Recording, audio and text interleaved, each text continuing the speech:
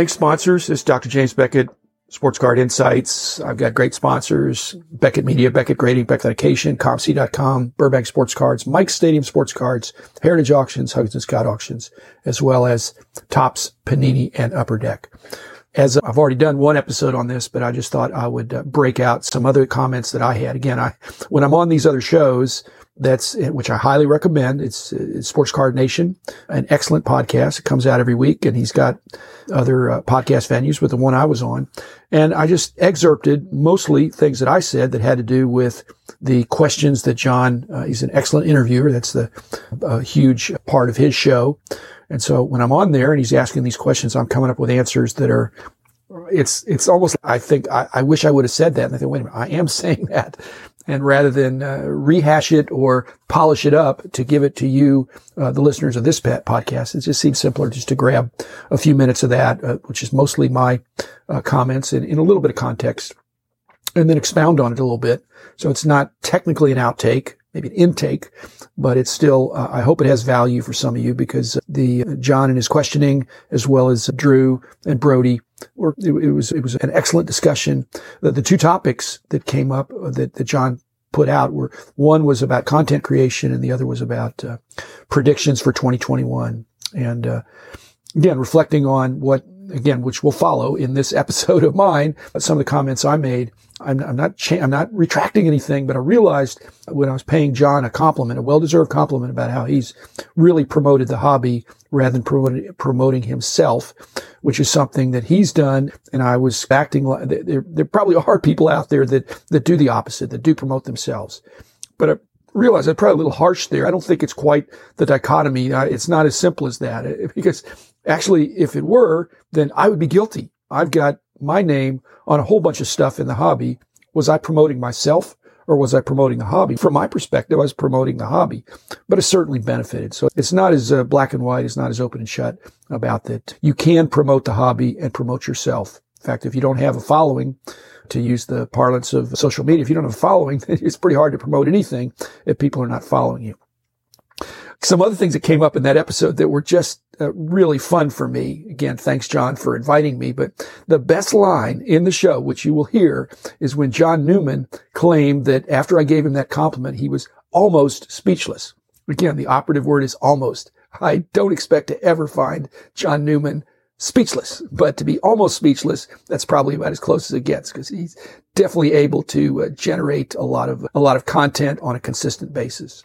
But again, if you're promoting yourself as opposed to promoting the hobby, sometimes that's just a matter of personality. Some people are just promoter type personalities, as I've said, entrepreneurial, or they're extroverts more than introverts. That's the other name that came up was Jeremy Lee. I didn't incorporate this aspect, but I realized when I'm on with John Newman for well over an hour, for an hour and a half, and I think he kept going, I realized I had told Jeremy that I didn't like to do extended engagements. Jeremy, I owe you. Brody, I owe you. I want to be delighted to be on those shows either again or for the first time and have them on mine. Jeremy was a good example of somebody who was promoting his own collection and quickly evolved into promoting the hobby, and really excellent interviewer.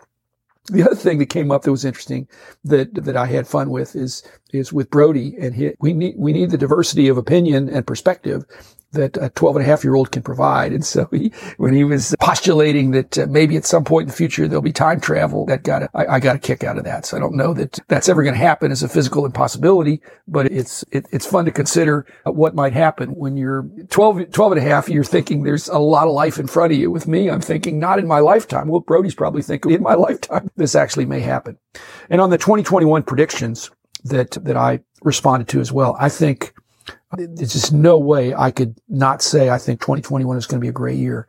Regardless of the political climate or the health climate, the hobby has proven to be so resilient, and so many people are coming on, and there's so many different ways, disruptive ways even, but creative ways that people can enjoy their hobby, including listening to podcasts. So again, thanks for listening to this. If you stay on, there'll be another few minutes of excerpting kind of outtakes from John Newman Sports Card Nation that mainly featured me. Again, listen to the whole thing because I was just one of four people on the show, but I gathered up what I said, and instead of, as I said, restating it, I'm just going to record it or add it to this. So Thanks. I've always been about content creation from the very beginning. And basically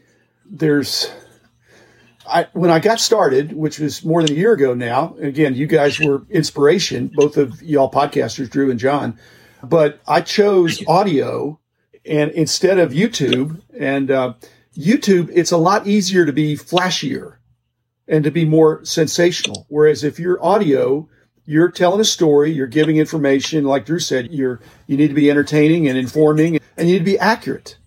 Yes. On YouTube, you don't necessarily have to even be a content creator. You're a content responder or a content sensationalizer. And so you can develop a following by being controversial, where if you're an audio podcaster, you've really got to have solid information, or people, they're just going to tune you out. Compliment for you. All right. I like those. You are the podcasts that I like are the ones that are promoting the hobby, not themselves. And you really do that. And I just want to say thank you for doing that, because you tackle some topics that are awkward. You tackle them well. You have guests sometimes and not, and you've done some original stuff, but all through it all, you're promoting the hobby, not yourself. And I appreciate that. Yeah, coming from you, I'm almost speechless. That doesn't happen too often with me anymore, but thank you so much, Dr. Beck. And honestly, it's because I care about, I have a passion for the hobby. And me and you did a show with Mortality. I did a show about it. You did a show about it. We don't like to always think about that, but someday we're not going to be here anymore. Hopefully that's later rather than sooner. And so I want to leave, I know it's the old corny cliche line. I want to leave the hobby in a better place than potentially what I came in at. Now that naturally happens with advancement of technology and production and all social media now that we have. But we hear a lot about the negative stuff, and I'll talk about that stuff too. I think you have to, but I also want someone who may be listening to that show, and you never know when that's going to be, for the first time, to not listen to that show and say, man, this hobby sounds terrible. Man, is this show promoting the hobby, or is it like telling me go away? So I'm very careful. Like, I don't also want to ignore some of the negative stuff, because it's important, and you can inform and maybe enlighten someone to what is going on, and not to maybe get caught into something after the fact. And the fact is, it's not hard to do, because very simply put, there is a lot more positive going on in the hobby than the negative stuff. Yes. So it's not, I'm not even going to pat myself on the back there. It's just a matter of fact of, I guess it's anti-news. If you put on the news, they want to do all the rating stories and this bad and the president this and this is bad. I don't want to do that when it comes to the hobby. You could, and we know some folks that do that. Yeah. And that's just not going to be my style. That content's out there if someone wants to grasp onto it, but I'm not going. To me, if you love the hobby, you want to talk about a lot of the positive stuff. Yeah. My compliment, John. I wasn't contrasting you with people that are negative about the hobby. No, I know. And Drew falls in that same positive boat for the most part as well of promoting the hobby. I was contrasting you with people out there they call themselves content creators, but they're promoting themselves. Right. And that's, if there's some value there, you just got to be careful. I think there's a distinction there. People that are promoting themselves. And we don't, and again, just to pick on Jeremy again, Jeremy started out selling his own cards, but he quickly evolved into this pretty amazing interview show that's very live, extremely interactive, and he's very gifted in that. So he's no longer promoting, trying to sell his dupes and things like that. He's really promoting the hobby as well. And those are the ones I want to listen to. What happens when time travel is invented and somebody goes back to the 1950s and a kid's about to run a Mickey Mantle rookie card over on his bike, and he goes and steals the card and comes back in the future and it creates PSA 10? Oh, to have a kid, man, Birdie, I wish I still had that imagination. I love it. That's a good poll question.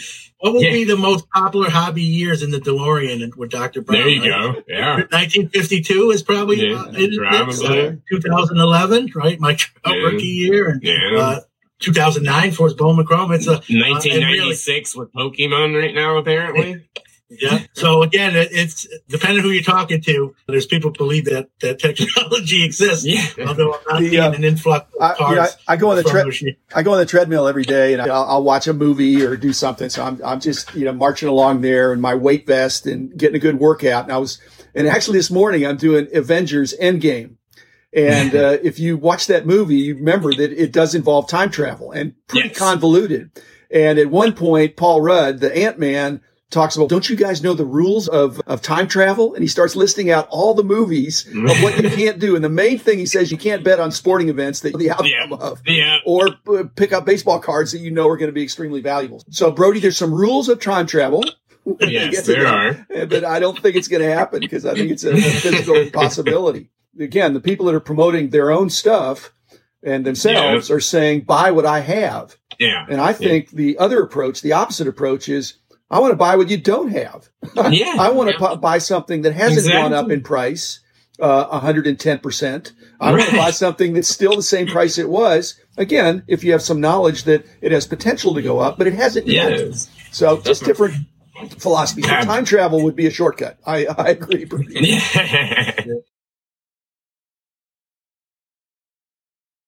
Draft classes and how there's a silver lining either way. If we get a poor draft class, that's only in the eye of the beholder at the time. Yes. If you look back and you get in your time machine, like Brody's suggesting, maybe some Giannis was and Kawhi were not so highly touted when they came out.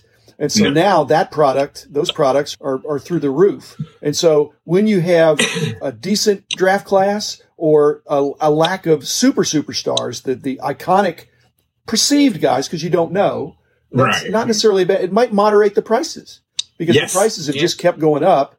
And even Panini doesn't want the prices to go up so much that they're pricing people out. They want to optimize their pricing. Anyway, my other prediction for 2021 is that we're either going to see the demise of the fractional ownership model, or we're going to see an explosion in it.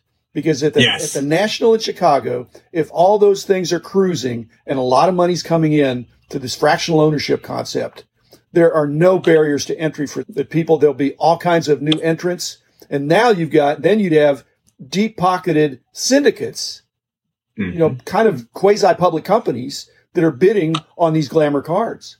And that will, again, as a price guide guy, that further distorts the supply and demand because you've got this extra demand. Because it's almost, there's a hobby of the 1% and the hobby of the 99%. When you get above $1 million a card and it's intrinsic value, it's just a piece of cardboard. Maybe it's got a swatch. Maybe it's got an autograph, but the guy is not dead.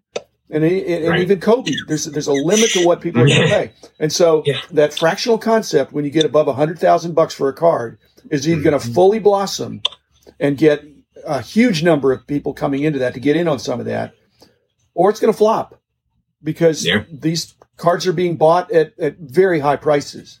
Absolutely. John, there's an analogy here for 2021, and we'll see what happens. But the analogy is to the stock market. The public companies, just NASDAQ, let's just say. So in the stock market, if you jump in and buy some stocks and they go up like crazy, like card stock has gone up, then you think, hey, this is great. And then you invest some more money or you buy, sell, trade, whatever. You think, hey, stock market's great.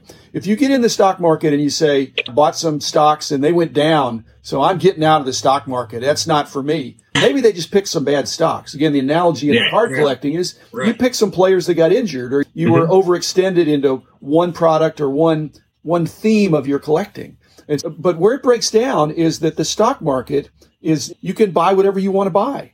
Okay. The difference is, and this is the interesting part, is you can't buy whatever you want in the stock market with IPOs, initial public offerings. You can't always get those.